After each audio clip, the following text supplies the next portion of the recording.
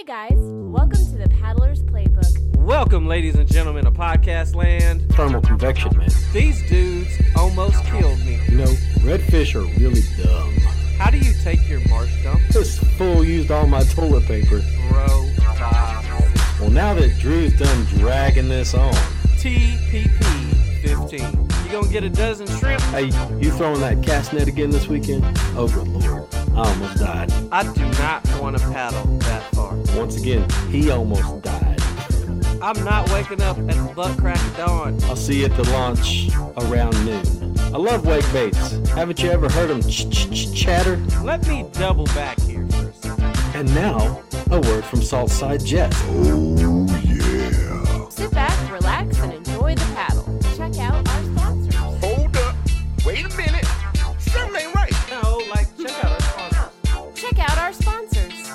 I know you gonna dig this. Welcome, ladies and gentlemen of Podcast Land. I'm your host, Drew Turner. I'm here with my co-host, Chris Lewis. And we are live from the Bait Butler studio, bringing you another edition of the Paddler's This is going to be a shouty. A shouty. You guys, I know you're used to those 2-hour episodes where we just talk. They're going to be like, oh, a new episode. I can drive all the way from Conroe to Galveston and listen. Oh, wait, I've only made it to downtown. Yeah, they can make it to downtown with this one. We're in a little bit of a rush tonight, though, because for those of you that don't know, we broadcast this from the Houston area, and the Stros are playing in the World Series. So we're trying to get to the Stros game and watch the Stros game. Get to it? You mean get to your couch? Yeah, exactly. That's what I meant. Well, I'm trying to get to my couch. Because if you're trying to get to the popcorn game itself, you should have left like an hour and a half ago. Yeah, it would take a while to get there. And you would have had to have $3,000 to just burn. Exactly. Those World Series tickets are crazy, Dude, crazy expensive. I'm totally fine with just watching on my couch. You know, I can take naps if I want to. Exactly. I almost fell asleep about the 4th inning, and then in the 7th inning last night for Game 1, I was like, all right, I'm out. They're down 5-1. I'm going to sleep. I got to tell you something, man. Okay, so everybody that's listening and everybody in the entire world that watches sports know Joe Buck is a dumbass. And I really want to ask like our broadcasting friends, because we do have some friends that are in the broadcasting business, and we do have friends that broadcast, for sports. I want to ask them, how does a dumbass like that maintain his job and his position?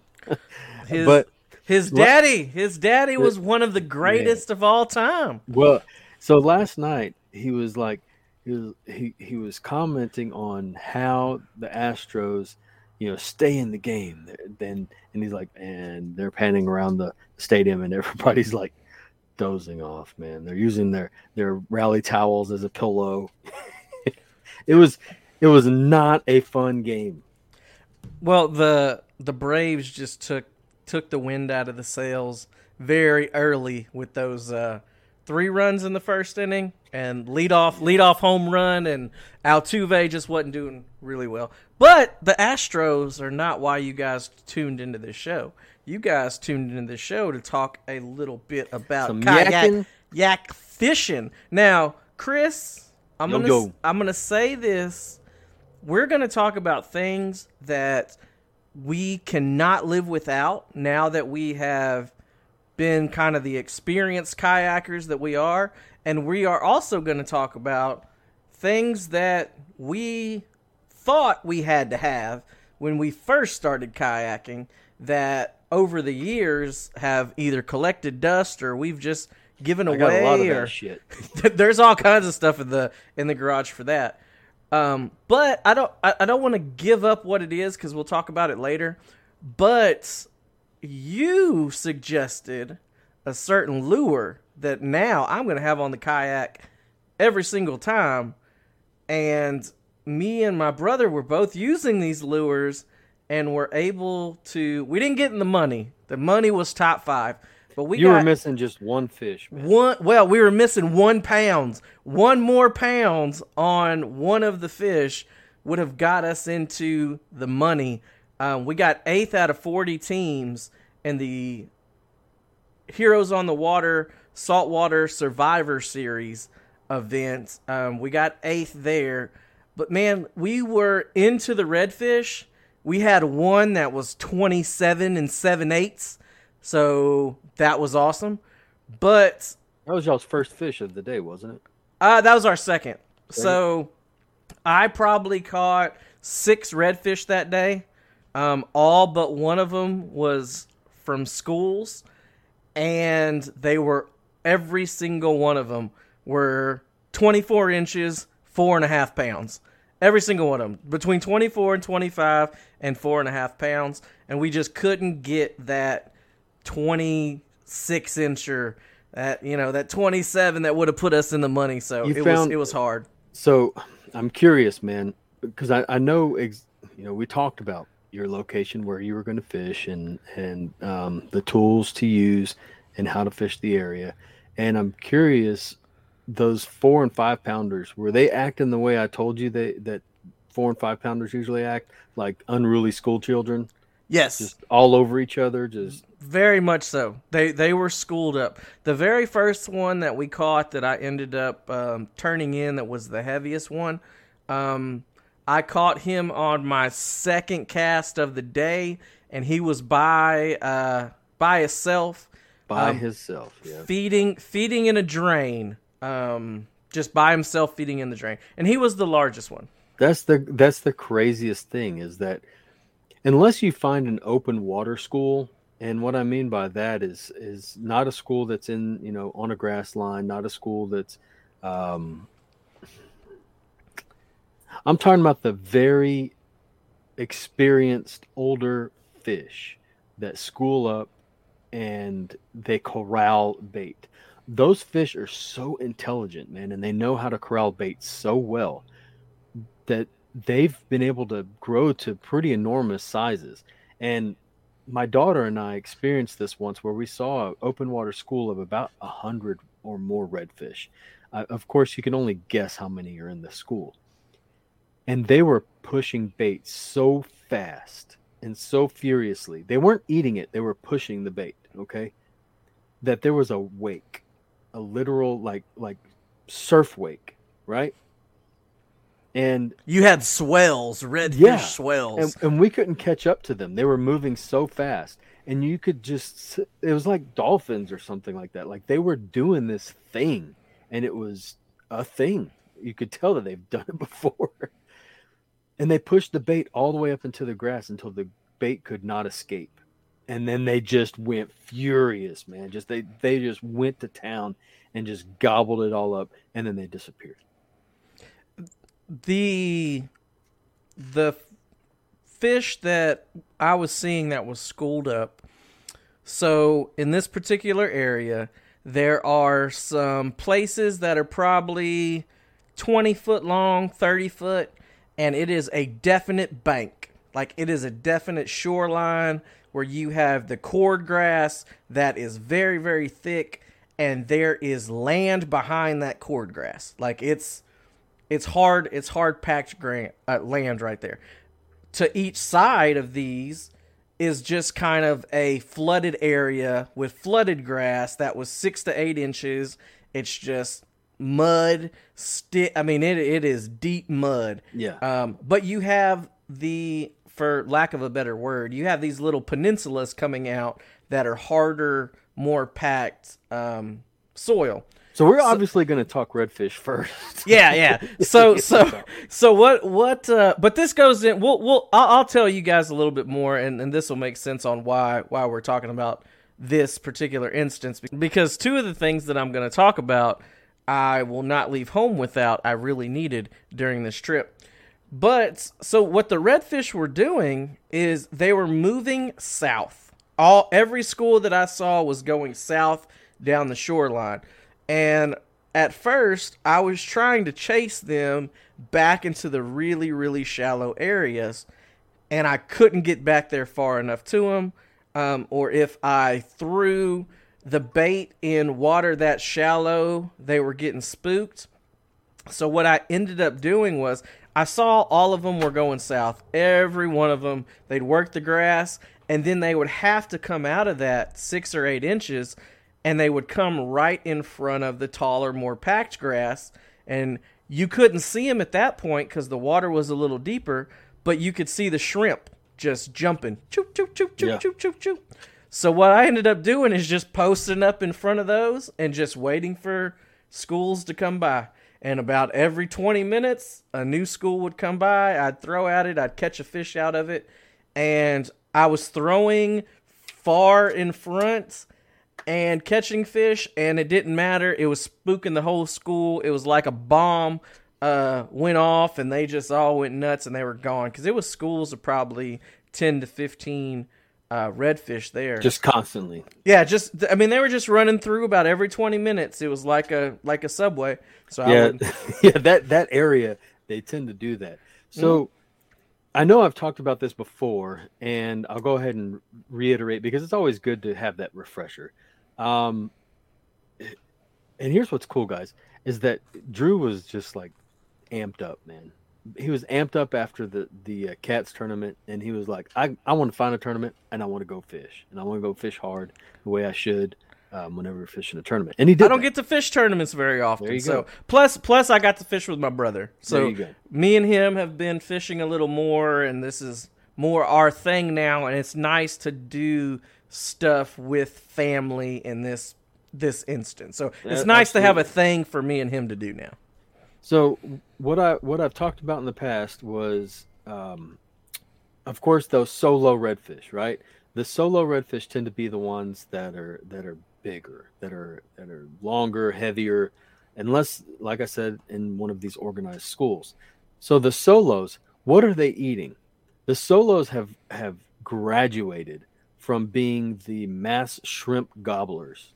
Okay, they have understood now that in order to sustain their bigness, shrimp are not going to give them what they need. Now, don't think they're not going to eat a shrimp, okay? Because redfish, in all seriousness, they're opportunists. They're going to eat when the opportunity, arises. But what they look for the most is going to be fatty, nutritious fish, other fish that are fatty and nutritious. And I know you're going to tell them about the lure that you used, because that lure mimics a fish, not a shrimp, not a shad, no, a tiny shad. It mimics a larger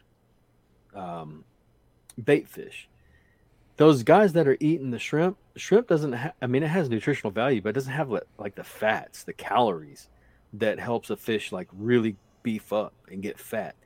If you cut open one of these fat boys, you're probably going to find monster balls of shad, and not even the tiny ones, the big ones, man.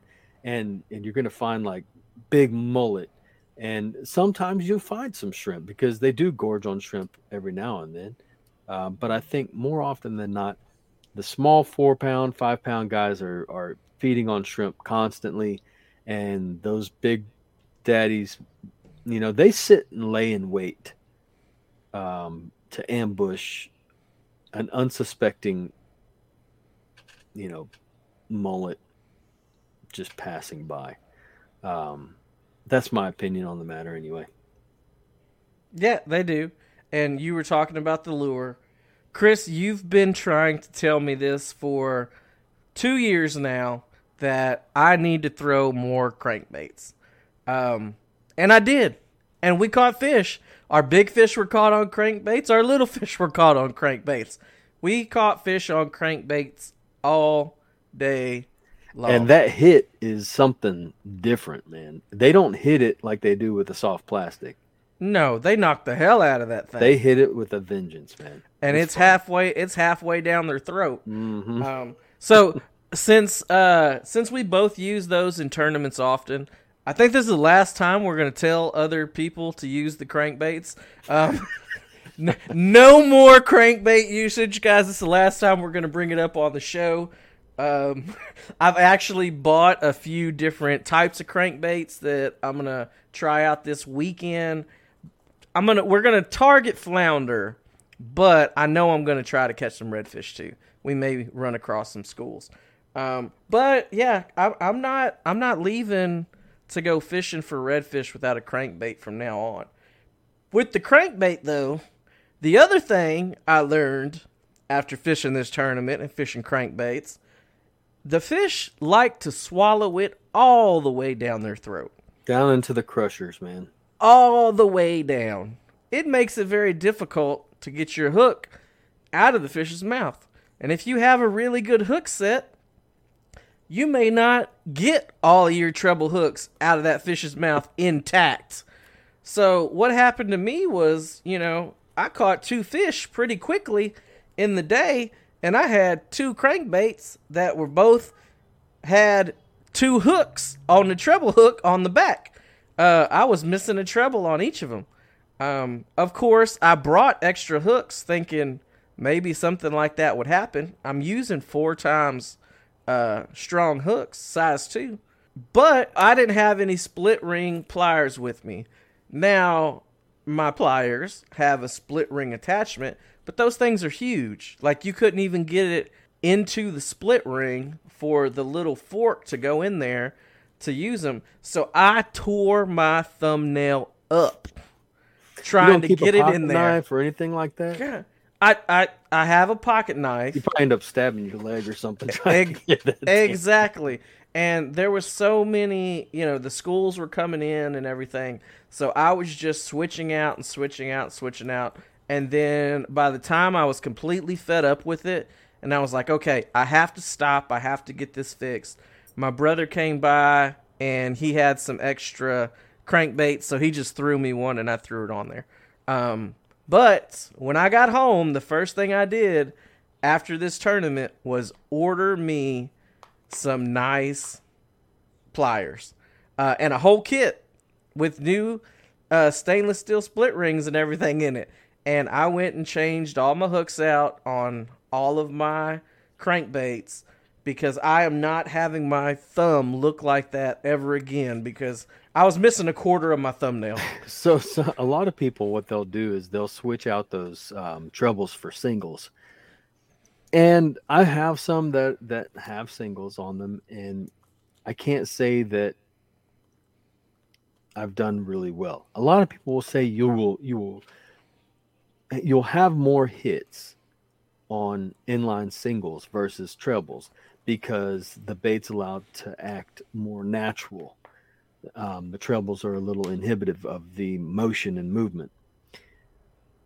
But I can't say that they're any better because I haven't really gotten many hits on inline singles. Now, inline singles will, from what I understand, you'll get more bites in the lip than down in the gullet. Than down in the throat. Yeah. Which, I mean, that could help with keeping the fish alive for some of these tournaments where did yours die on you? They have to be alive. One of them did. One fish did die, but it was way deep down there. I mean, it was like down into the throat. It was past the crushers. I was hooked into the stomach sphincter there. It was in there. So my big fish for cats died because of 2 reasons, man. One, I had to fight it for way too long, and I use pretty large gear, right? Yeah. My rod is a medium. It's just straight medium, okay? And 40-pound, or no, not 40-pound, 30-pound braid, and I'm tied straight to the braid.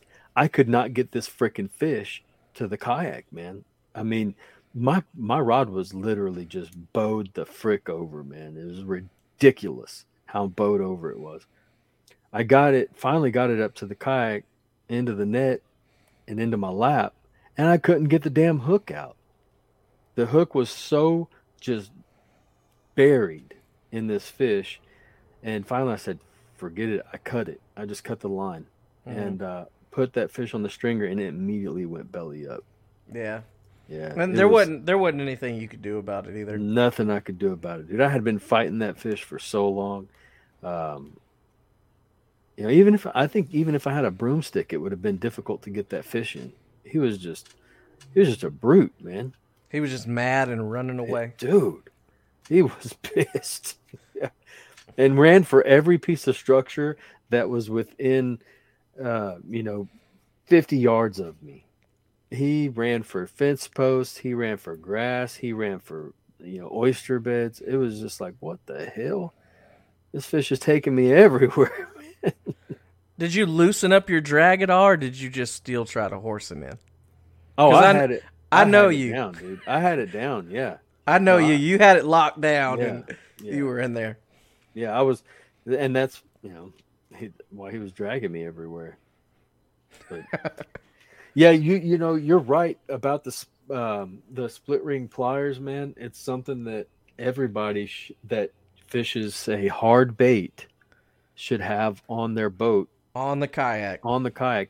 Even if they're not, it doesn't necessarily apply to just treble hooks. Taking treble hooks out. Sometimes you got to change out the singles too.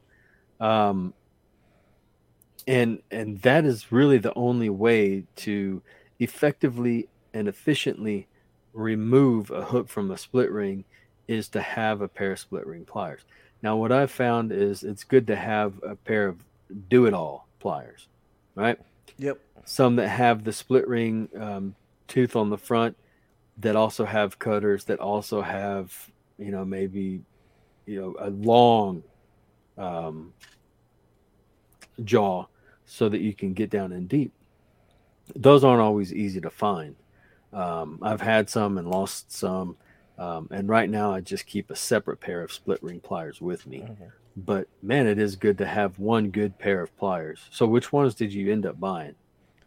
Oh man, I cannot remember the name of them off of Amazon. I got the whole kit.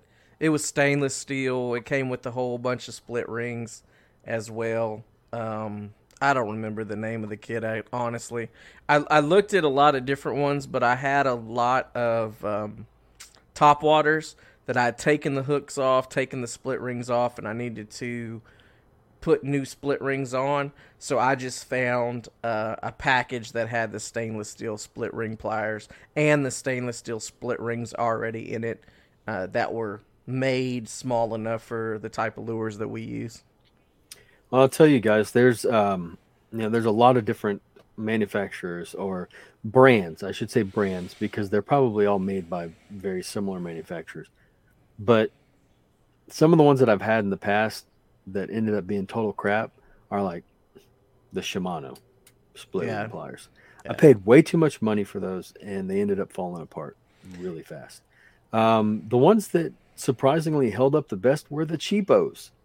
Yeah, I think this whole set was $11 for split That's rings. Pretty freaking cheap. I was thinking like $25-$30. And they're little bitty pliers. But listen, here's my thing. Tournament season really isn't going to get kicked off again until next March or April. I bought the cheap ones now just so I have some. But I plan to look at some of the nicer pliers at the Houston Fishing Show or the boat show whenever it happens to really get my hands on some different tools that'll be there. Because I want something that is going to last. I'm fully for spending a little bit more money on quality things. But I want to get my hands on them and touch them before I really commit to spending some money on some tools. Well, just having at least one pair. Yeah, this'll do me until the next tournament, which I think we're gonna fish Toys for Tots. That's a good tournament to fish. It's about the only one in the wintertime too. So you want to know something that I purchased for kayak fishing that I have a ton of and I never use? I'll let you take a guess. Do you want me to guess what it is? Yeah, yes. Scotty rod holders. Freaking rod holders. And they come with every used boat that I buy. And guys, if you are in need of some Scotty mounts and Scotty rod holders, I've got surface mounts galore, and I've got the big Scotty rod holders. I've got the small Scotty rod holders. I've got the long Scotty rod holders. I've got the short Scotty rod holders. If you need a rod holder, let me know because I won't use this stuff. They're great. They're fantastic for trolling.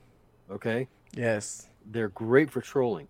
I think the person that used this new canoe that I bought, they were catfish fishermen because they had those long tube, like rocket launcher type Scotty rod holders. And those are typically used with rods that have really long rod butts. Catfish rods usually have the really long rod butts because you just sit there and wait. Insert cricket noises here. Chirp, chirp, yeah, chirp. For the fish to bite. So if you need something like that and you don't want to spend a whole bunch of money, I'll cut you a deal. Let me know. Maybe I'll just bring them to the. You know what? I should just bring all my extra shit to the Bro Staff. Bro Staff meetup, November 11th. You know what? Maybe we should just turn it into a Bro Staff meetup / swap meet. It's the 12th, 13th, 14th. So it's that Friday, Saturday, Sunday.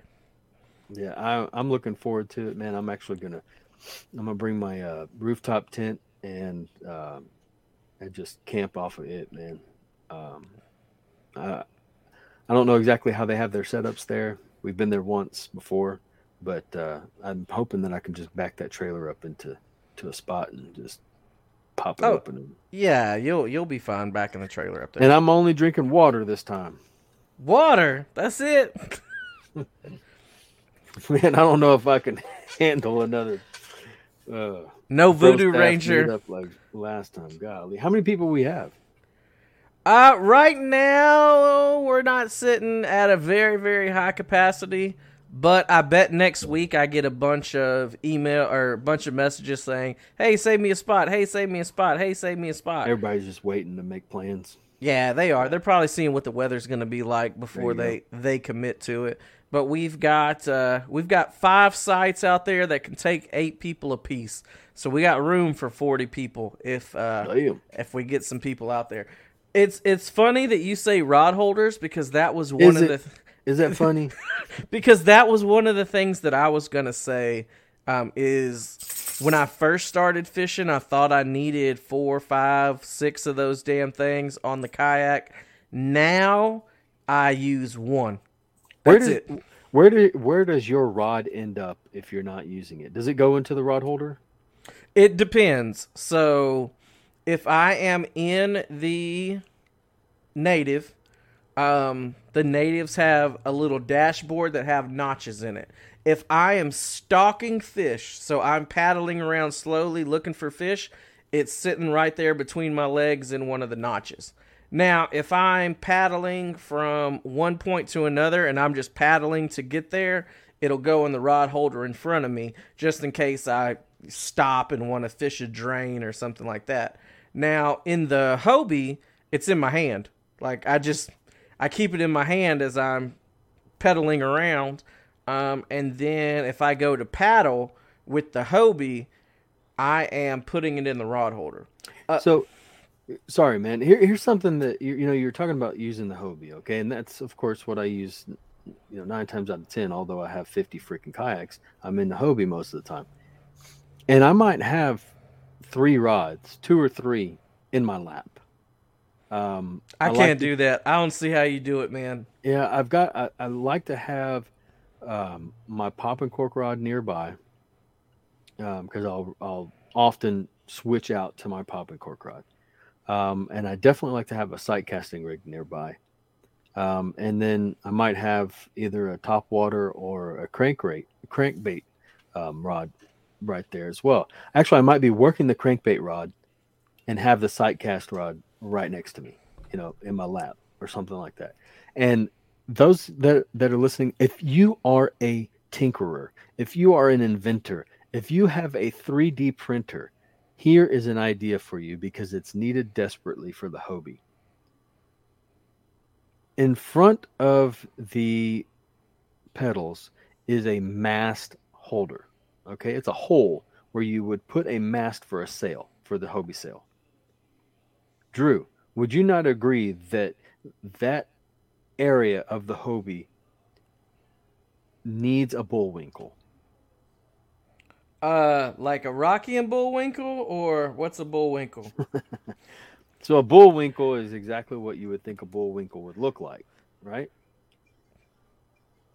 ESPN's going off. What they say. So, all right. Think of bullwinkle's horns, right? Mm-hmm. It looks like you could set rods right up in it. That's what a bullwinkle is. It is just basically a Y shape. Maybe it's a W. Maybe it's a few W's, but something that can adapt into that mast holder that has a Y or a W or something, so that I can stick my rod tip up there and have it in an area that's not going to get hit by my pedals moving back and forth. Absolutely. So those of you, if you've got a 3D printer, print me one up. Yak Gadget. Yak Gadget has a new product out that can turn anything with tracks into a horizontal rod holder, which would be perfect because it's off to the side and it's up a little bit. So check out the Yak Gadget one if you haven't. They just came out. They must have been talking to Lambert about that. Yeah, they just came out with it. Now, I'll say this, since we're talking about Hobies and rod holders, I do use my front rod holder. I have the Yak Attack, the new Yak Attack Omega. I do use that whenever I'm sight casting. And what I do is I put it straight up and down. I put my rod in there, so when I'm paddling, I don't have to bend down to get my rod. I just lift the rod straight out of the rod holder. When you're standing and paddling? Yes, when I'm standing, paddling, and stalking, that's what I use. And then I use Rex's clip-on Yak Attack Roto Grip holder to put my paddle in. Your balls? Right there on my waist. So I never have to bend over. Man, those things are so freaking useful, man. It holds a stiffy pole. Yeah, and the new version is even better. Well, I lost mine. I need to order some more. I have one of the original belt clip versions, but the new version is even better. Now, Mine had just a carabiner on it. Yeah, the one that I have has a carabiner. Now, what is something that you would never leave without? So Drew asks, what is something that I can not live without on the kayak? You know, and there's so many things that come to mind, and I'd like to mention a few. You know, my PFD being one, and I'm thinking about actually changing from the Chinook to a new style PFD, but we can talk about that in another episode. Another thing that I just cannot seem to leave my house without whenever I'm kayak fishing is a knife. I just feel like a knife is something that you absolutely must have whenever you're fishing. So I used to have just a man, what is that inexpensive brand of knife that starts with an S? I can't, off the top of my head, I just can't. You know, they've been around forever. Like Smith & Wesson knives? No. Anyway, it's a stainless steel flip knife. I used to carry that with me. I carried it with me for probably 8 years. That was my fishing knife. It has, serrations and a regular blade, but that's one thing that I probably would never leave without is a good knife. Now I'm using the NRS. I can't remember what it's called. Anyway, I've got the NRS knife, and that sucker is stout, man. It's good for adventure trips. I wouldn't say that it's good for everyday fishing. And the other thing that I seem to be addicted to whenever it comes to fishing of all different types is my Loyax, my Astro Loyax. That is a shoe I think I'll probably buy for the rest of my life whenever it comes to fishing. How long have you had yours? 5-6 years? I don't know. Yeah. I've had my Columbia Drain Makers for 8 years, and I finally need a new pair. So when we went and did the Devil's River trip, I think we mentioned it on the episode. But they didn't tell me to bring boots. They were like, I asked. I said, what type of apparel do I need to bring? And they were like, well, it's going to be warm during the day and cold at night. Blah blah blah. You should be fine with normal clothes. I'm like, all right, but nobody said anything about you need some freaking boots. Like Dude, wading boots? like some hefty, heavy duty boots, dude, that you could lace up past your ankles, all right, to give you ankle support. And you need some mad tread on the bottom because you're in all different types of terrain. And whenever I say all different types of terrain, I mean mud, sandstone, limestone, something that feels like it's the bottom of hell. River rocks. Dude, boulders. I mean, you're in all the shit. And all I had was my Astro Loyax. And I thought, I could have swore, I was like, man, I'm going to beat these things to death. And some time during this river trip, I'm going to have to default to my flip-flops because my Loyax are going to be destroyed. They held up the whole way, dude. And not a single thing happened to them. Every stitch still looks perfect. The bottoms still look just fine. Everybody was like, man, those things are going to get ate up out here. You're not going to have any bottom left on them. They were fine, man. I'm a 100% a believer that Loyax are possibly the best fishing shoes ever made. So that'll be my next purchase. The Loyax will be my next purchase. Jessica has those. 8 years ago, I bought 2 pair of Columbia Drain Makers when they were the original Drain Makers. It wasn't a Drain Maker 2, 3, any of that. And they have held up this long, but finally the sole is starting to peel away. Are those the ones with the draw cord instead of the... No. They have these have laces. Have laces? Okay. Yes, these have actual laces in them. And they have been outstanding. I will tell you, I will not buy another pair of the Under Armour anything Under Armour kayak shoes or water shoes. Those things are horrible. They suck. The rubber has come off the bottom. The way that there's oyster and rocks stuck in the bottom of the shoe that can't get out. We talked about this like in episode 3 or something like that. When you're buying shoes, dude, or kayak or fishing shoes, for whatever reason, do not buy them that are glued.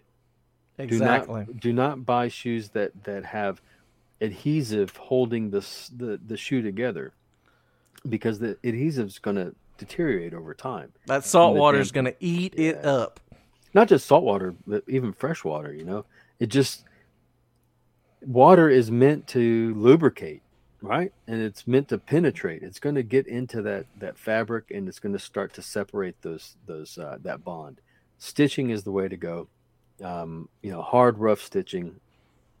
And it's funny that I was researching a new pair of boots online, and the next day, your brother asks on Facebook, hey, anybody know where I can get these boots? And I was like, holy shit, I was just researching those yesterday. But they're the NRS Boundary boots. Boundary, yeah. Now, unfortunately, they are sold out across the entire world. They're just sold out. You cannot find them anywhere. But I know many, many people that use them, and they absolutely freaking love those things. So I'm willing to give those a try. I'm not sure how I'll feel about neoprene all the way up to my damn knees, but I think they would have been pretty damn good on that river trip. Yeah, they have a great reputation, the NRS. Anything NRS has a good reputation, though, for quality. But Under Armour, no. Sorry, Under Armour. Take a flying leap, Under Armour. Yeah. The tennis shoes that I have that are Under Armour are very, very, very comfortable, but your water shoes suck. Oh, here's something new that I probably won't ever leave my house without again. The Real Sportswear buff with the holes in the front. Game changer. I had no idea that it made that much of a difference. The Solar Bandit. I had no idea. I'm never I never have to deal with fog ever again in my sunglasses. You know, the your breath is allowed to just escape normally rather than rising up the buff and entering into your this very small crevice that's open between my cheek and my sunglasses. It's like the hot ass breath from your mouth just finds a way to just creep right up in there. But the solar bandit with the perforated face is perfect. Man. So I'll probably fish with those from now on out. It's a great product. Shout out to Real Dude, Sportswear. Shout out to Real Sportswear. I can't wait for their catalog to be released, man. I can't wait either, so we can talk about it, because he's got some. Because we can't talk about what was in the catalog yet, Chris. But they got some bomb ass shit coming. They got some sweet stuff that are coming. I'm really excited about some things that you wear below your waist. Let's say that. Some things that you wear below your waist. Oh hell! I just gotta wear the same stank ass drawers from forever, huh? I just got new drawers, man. Like I got new drawers and new socks. I had to flip around the rotation. But look, when I buy new drawers, I'll be completely honest. So if in a week, this shit's getting deep now. This is when it gets down. This is when it gets down to I got to cave in and buy new underwear and socks. So within the week, if I wear a pair of drawers on Monday, and then by Friday or Thursday, after a load of laundry gets done, and I don't have any more to wear, and I got to wear the same drawers that I wore on Monday, on Friday, after they've been washed, of course. Yeah. If I have to rotate the same drawers in a week, get out of the bottom of the damn laundry basket. Exactly. If I have to wear the same drawers within a week, then I need to go buy some new underwear and get rid of that batch, because they're probably pretty worn through. So that's funny that you say that, because there's actually the way it goes down in my house. I don't do laundry. I mean, I might go throw a load in, but that's the one thing that Dude, I can't do it. It's just like it aches to fold laundry. It freaking my body just can't. We are on the same page, brother. I don't know what it is, man. I start, and within 15 minutes, it's like from my neck all the way down to the balls of my feet are just in pain. But my wife can do it very, very easily and very, very well and very quickly. So we've agreed she does the laundry folding. I can, throw some loads in and help in that respect. But it's funny, she'll notice before I do, because honestly, I don't give a shit. I'm just grabbing some drawers out of the damn drawer, whatever is there. I'm grabbing, I'm putting on. But she'll notice as soon as I'm wearing a specific pair, she knows it's time to do laundry. Time to do laundry, because the way that she puts them into my drawer. She puts that pair at the bottom. Those black ones with the flaming lips on them. No, we can't wear those. They're Santa Claus. Oh, God. So as soon as it gets to the Santa drawers, man, she's like, uh-oh, I guess I need to do laundry. Well, when I buy them, I always buy underwear, 2 packs of 5. That way I have 10 brand new pairs. So that's why I'm saying, like, if I wear the same ones in a week, then that means I've already had to throw away, like, I don't know, 4 pairs from that pack, 4 pairs from that bunch. So I should probably just let go of the rest of them too, because they're probably just holding on by a few strings, and they just need to go. They need to get out of there. And you can never, I don't know what word I'm looking for, because honestly, guys, I'm freaking just exhausted. But don't ever underestimate the comfort and the quality of a good pair of socks. It's like I used to just buy whatever was cheap, right? Because I didn't have a lot of money, so I'd grab like the Fruit of the Loom, or Hanes from Walmart, and I'm like, they're socks, they go on my feet, whatever. But you know what I was doing constantly all day long is pulling my damn socks up, because they're creeping down to my toes. And I found out, hey, you know what? Spend a little extra money. go ahead and buy the good socks. You may only get 3 pair for the same price as you were buying 20 pair. But it's worth it. It's worth it. You're not constantly pulling the shit back up, your boots. And I'll never, ever, ever buy Cabela's brand socks ever again in my life. I threw every pair of those damn things away. One year they had a sale on their wool socks, and I like wool socks whenever I'm wearing boots. Bought like tons of them. I was like, damn, this is a good deal. I bought a bunch of them. Every single pair would creep down to my toes. Fall down. I'm like, damn it, man. I'm walking, from my car to work, and next thing you know, I got to stop because my sock has balled up in the toe of my boot. Anyway, it's funny how we got on the subject of socks and underwear. Yeah, and let's just finish it off. I don't know if this is weird or not.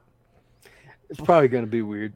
No, I don't think it's going to be too weird. I want to see how many of the bro staff agree with me. So all of my clothes that I get that's new, t-shirts, underwear,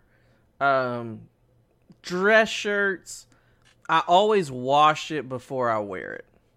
I buy it new, take it out of the package, goes directly into the laundry basket. I just want it washed before I wear it. And that may be a little weird to some. Some will be like, yeah, I do that too.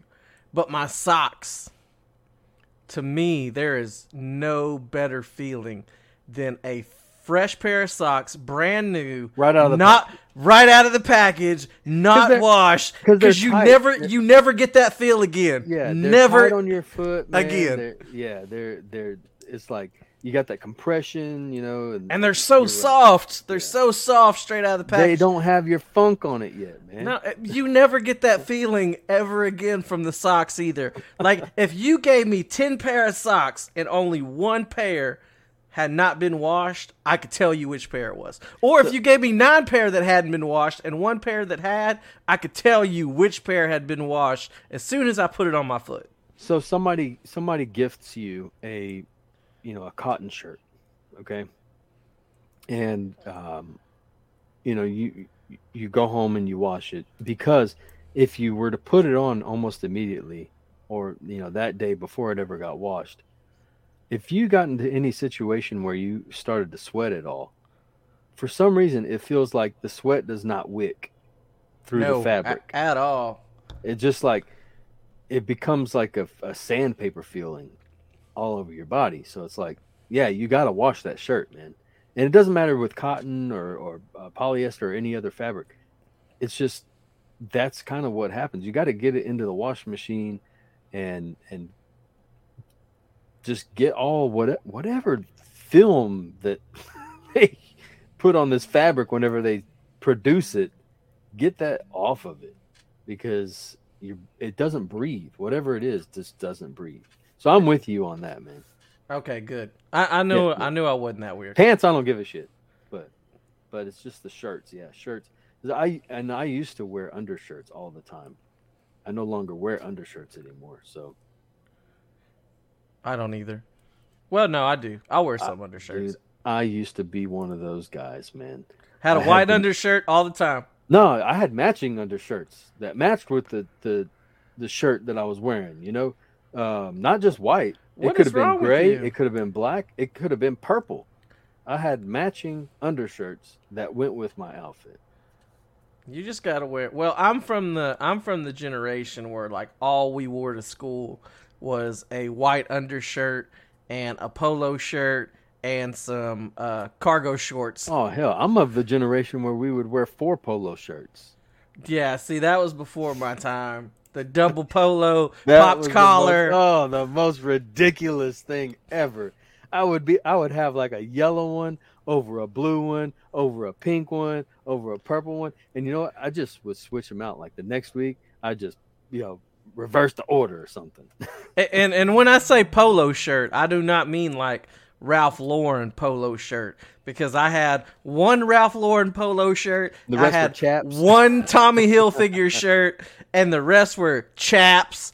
And what was the other ones? Polo USA. Chaps, and there was Beverly Hills Polo Club, and whatever else you could buy at Palais Royal. Bugle Boy. Yeah, Bugle Boy and all that. That's the kind of polo shirts we had. But to end this off, Chris, I want to talk about two things that I will wear every time I go fishing. I have, since we're talking about clothing, I will not go fishing now without a hooded performance shirt. And by performance, we're talking about like the dry fit, moisture wicking, and a good pair of quote-unquote fishing pants that dry easily, that are very lightweight material. I don't think that you can spend enough money on a good pair of fishing pants. The performance shirts, you can get a whole lot of those. Real Sportswear has theirs that has the 50 SPF on them. They have the hooded performance shirts. They're the ones that really got me into the hooded performance shirts, and I will never get on the water and fish without them. You wear fishing shorts? I wear the pants all the time. I'm too white to wear shorts. Well, I burn bad. If you ever feel like buying a pair of fishing shorts, and those listeners out there that do wear fishing shorts, I do believe that possibly the best pair that were ever created are the Sims Guide series. They are freaking amazing, man. They've got elastic in the waistband. That is very, very, very good if you're in a Hobie, because I don't know how many guys. I'm polling too. Well, and me included, in this guys, that if they're in a Hobie, half the time you gotta take a leak. You see their ass crack. No, see their ass crack because when they stand up, sit down, or they start pedaling, their shorts come down every single time. So those ones with elastic that have some stretch will really help out, because during this tournament that we were talking about, you don't know how many times my brother was like, I can see your whole ass right now, bro. Pull your pants up, because we were moving around so dang much. It sounds like you got another problem altogether, though. Yeah, I mean, it could be the belly too that doesn't help with that, but that's all right. But a good pair of fishing pants. I use the Columbia. I cannot this remember next year the name. I'm graduating from Columbia, man. I'm gonna turn them all in. I'm gonna go ahead and donate them. I'll probably get away from Columbia too, but we can't talk about that till it happens. So we'll see. But a good pair of fishing pants that are lightweight and dry quickly, and I use my hood more than anything on those hooded performance shirts, just to keep the sun off my neck. I can wear a mesh hat and not get my head sunburnt like crazy. I know this doesn't apply to a lot of you guys because you have hair, and you don't have to worry about getting sunburn on your head, but it'll save the back of your neck too. So that is the last thing I want to end with, is just some good clothing out there. I wish when I started my kayak fishing journey that I would have purchased some better clothing to do it in. Oh, good Lord. You're not even joking, man. I remember one day going out and just wearing a tank top and a pair of shorts, dude. And I was like, I'm going to go kayaking for the day. Actually, no, it was 3 days. We were kayaking in Palacios. I went one time in shorts. And day one, I fished in shorts and the tank top. And the rest of my trip was freaking miserable because I was so burnt. It was sucked. But now I know. Now we all know. Performance gear with UPF, and you're good to go. For sure. So let's wrap it up here. Things that we definitely think that you need to have on the yak with you. Good shoes. Good pants. Good shirts. Your apparel has got to be on point, folks. Yes, it does. You need to have, for sure, you need to have some split ring pliers. You need to have hard baits for sure. You need to have some crankbaits. Yes, sir. Anything else we wanted to add to the you need to have? No, I missed a little section. if these guys are going to go out and they're going to buy some crankbaits, let me suggest to you the Berkeley Square Bill. It used to be called the Square Bull, but now it's just called the Square Bill. And the Berkeley Wake Bull, and also the Juke, the Berkeley Juke.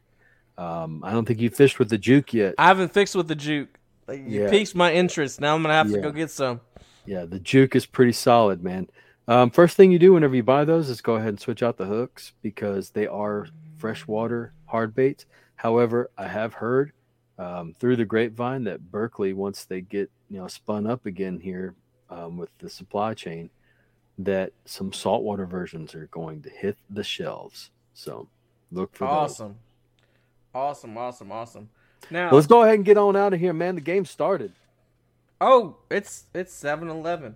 All right, let's jump out of here. Guys, if you have not heard about the Bro Staff Meetup, make sure to go over to the Paddlers Playbook Facebook page and check that out. It is November 12th, 13th, and 14th at Goose Island State Park in Rockport, Texas. We have multiple sites there. You guys just have to let me know who's coming so I can assign you to a site. The state park, the rangers there asked me to make sure I have some kind of list for them on who's going to be on what site, just to make the check-in process easier. So if you do plan on going, please send us a message, either the Paddlers Playbook Facebook page or to Chris and I's personal pages, and just let us know that you plan on coming.